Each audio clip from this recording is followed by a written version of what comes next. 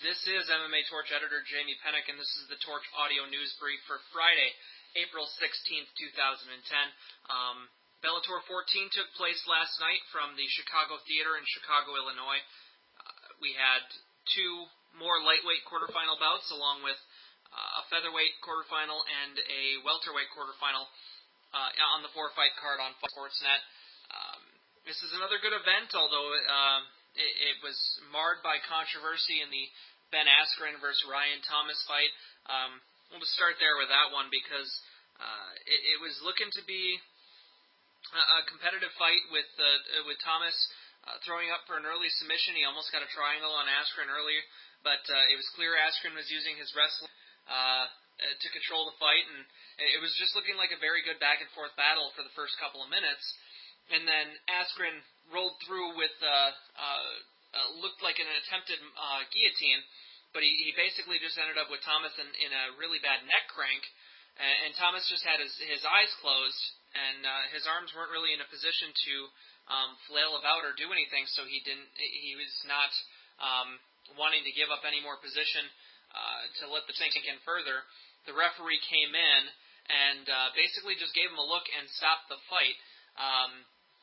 Thomas afterward got up in outrage, and the referee said afterward that he had asked him to give him a sign or something to say that he was all right to continue, and he was looking for like a thumbs up or something. But what he needed to do was grab a free wrist and pick it up and see if Thomas was limp, if he was responsive, because as soon as the hold was given up, he was absolutely fine. He reacted to the referee. There was no possible way he was out. It was just a terrible, terrible stoppage, and it marred the beginning of this welterweight tournament, unfortunately. Askren very well may have gone on to win the fight anyway.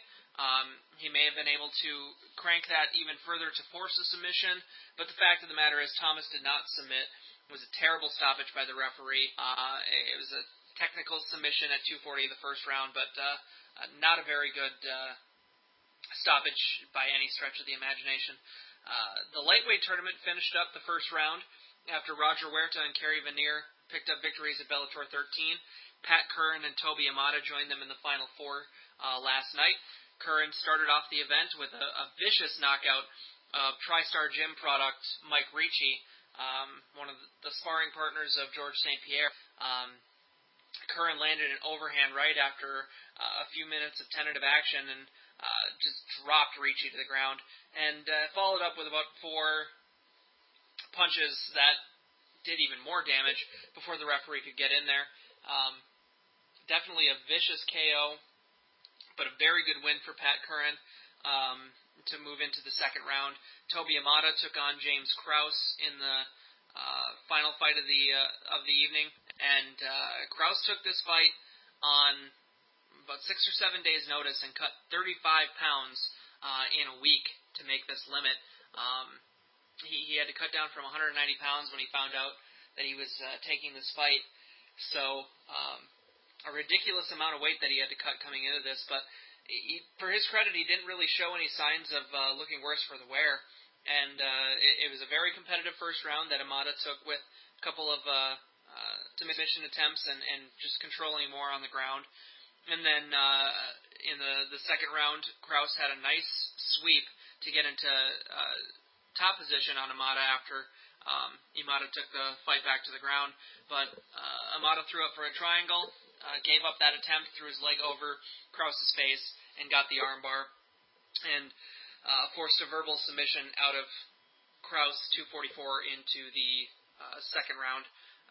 Excellent performance from Amata to move on to the semifinals of this Bellator lightweight tournament, and he's one step closer to a possible rematch with Eddie Alvarez, who beat him in the finals last year.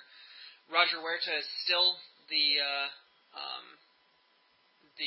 favorite in this tournament. The semifinal bout, he will be fighting on May 6th at the Wang Theater in Boston at Bellator 17. His opponent will be named at a press conference on Tuesday at the Wang Theater for Bellator. So Eddie Alvarez and Roger Huerta will fight on the same card there on May 6th. So that'll be an event to look out for with some more semifinal bouts. Speaking of, Wilson Hayes joined Joe Warren from last week in the featherweight tournament. Moving on, beating Shad Lyerly by submission in the third round. Really nice rear naked choke after a very fun fight up until that point. Hayes worked his ground game excellently. His guard passing was really fun to watch throughout the fight. He was moving positions, and Lyerly was basically just surviving for much of the second and third round before Hayes got mount, started raining punches down. Lyerly briefly gave up on his back, and Hayes just took that opportunity, took his back, sunk in the rear naked choke, and forced the tap. So, very good night of fights outside of the unfortunate finish in the Askren-Thomas fight.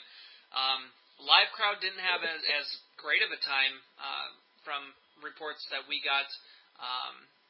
One of our readers sent in a report saying that they were in about 17 rows up on the lower level and couldn't see anything that was going on in the mat. I mean, this is a very unique setup with the cage being on the stage here at the Chicago Theater, so the close rows had more of a difficult time.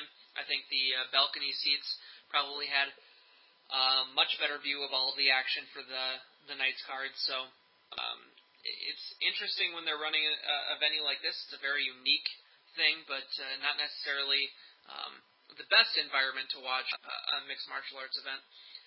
Other news of the day, switching up from Bellator, is Quentin Jackson and Rashad Evans will be featured on the third edition of the UFC Primetime Series after using it for two George St. Pierre fights against BJ Penn and then Dan Hardy. The three-part series will be coming before next month's UFC 114 event. So starting on May 12th, immediately following the Ultimate Fighter 11, Quentin Jackson and Rashad Evans, UFC Primetime, that three-part series will begin. It'll air every Wednesday following the Ultimate Fighter, leading into their headlining bout at UFC 114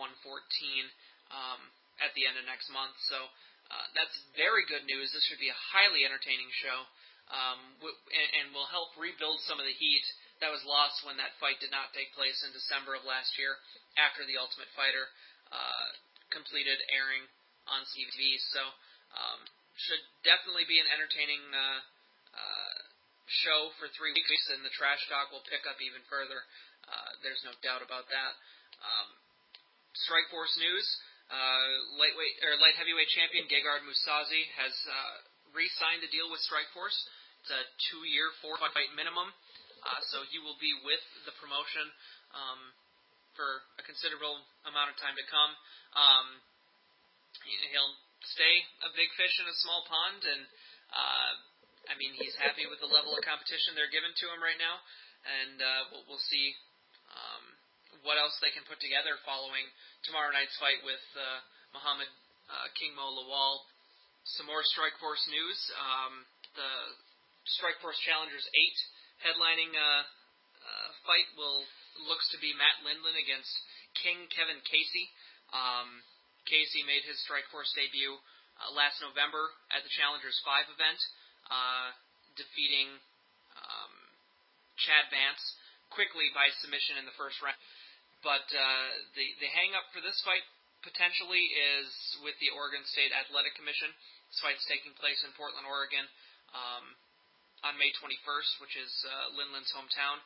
But there's a massive discrepancy in the records of the two fighters, as Lindland is 21-7 overall in his career. He's fought some of the biggest names in the sport, and Casey comes into this fight with a 3-1 record. So, not necessarily sure that they're going to approve this fight just for the discrepancy in record and the fact that Lindland has had so many more fights and has fought so much higher competition than Casey has at this point. But it's still a fight that they could potentially headline with. It's kind of a high risk, low reward for Lindland here, because should he get defeated, that's a massive statement to where he's at in his career, as he's already lost 3 or 4 fights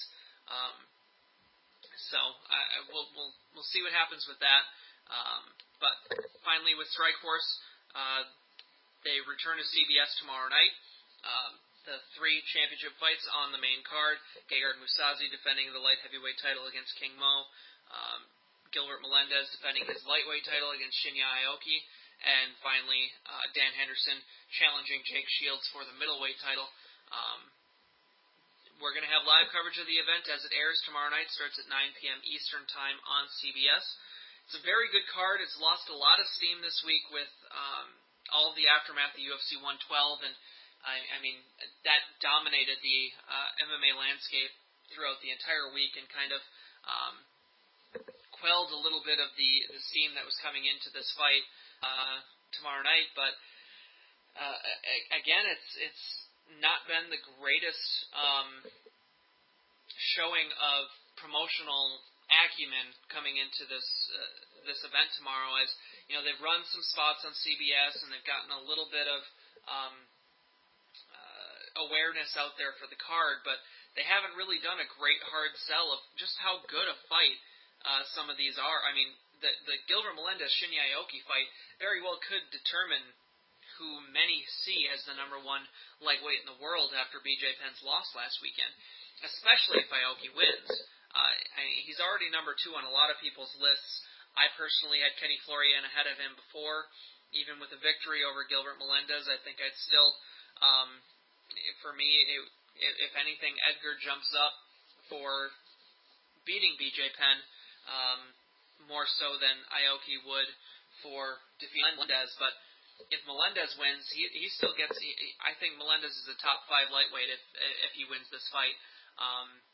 It's a fight I think he will win, actually. Aoki needs to get this fight to the ground. I don't know that he's going to do it, and even if he does, I don't know that he's going to submit Melendez. I like Gilbert's hands in this fight, and I think he's going to be able to sprawl and brawl and take the fight to Aoki on the feet. I think Melendez takes that one by TKO. Their quick predictions. I like King Mo a lot. I think this is going to be a highly competitive fight with Gegard Mousasi. I think there are plenty of ways that King Mo can win this fight. I can't see it happening right now. I think it's going to be a little bit of a case of too much too soon here, because it's his 7th career fight. Mousasi has a 28-2-1 record. He's been beat by rebar submission twice, and the last time that happened was in 2006. I just think Mousasi is very good in all aspects of the game, and I'm going to take Mousasi with a 3rd-round TKO. Would not be surprised to see the upset. I would not at all. I think King Mo definitely can pull off the upset. I'm just not seeing it happening tomorrow night. Finally, Dan Henderson, Jake Shields. I just see a way that Jake can actually win this fight. Henderson's wrestling is superb. Shields may be able to take him down at some point, but Henderson's wrestling is good enough where Shields isn't going to submit him, and he's gonna be able to work through it in this fight. It's not going to be a situation like the Anderson Silva fight where he got choked out. I think Henderson might find Shields' jaw with his right hand in this fight. He's going to find a way to launch that bomb and take him out. I'm picking Henderson by KO in the 2nd round. Should be an entertaining event, and definitely tune in and check out our live round-by-round coverage of the event as it airs on CBS. So we'll have that here tomorrow night. Thanks for listening once again. This is Jamie Pennick signing off.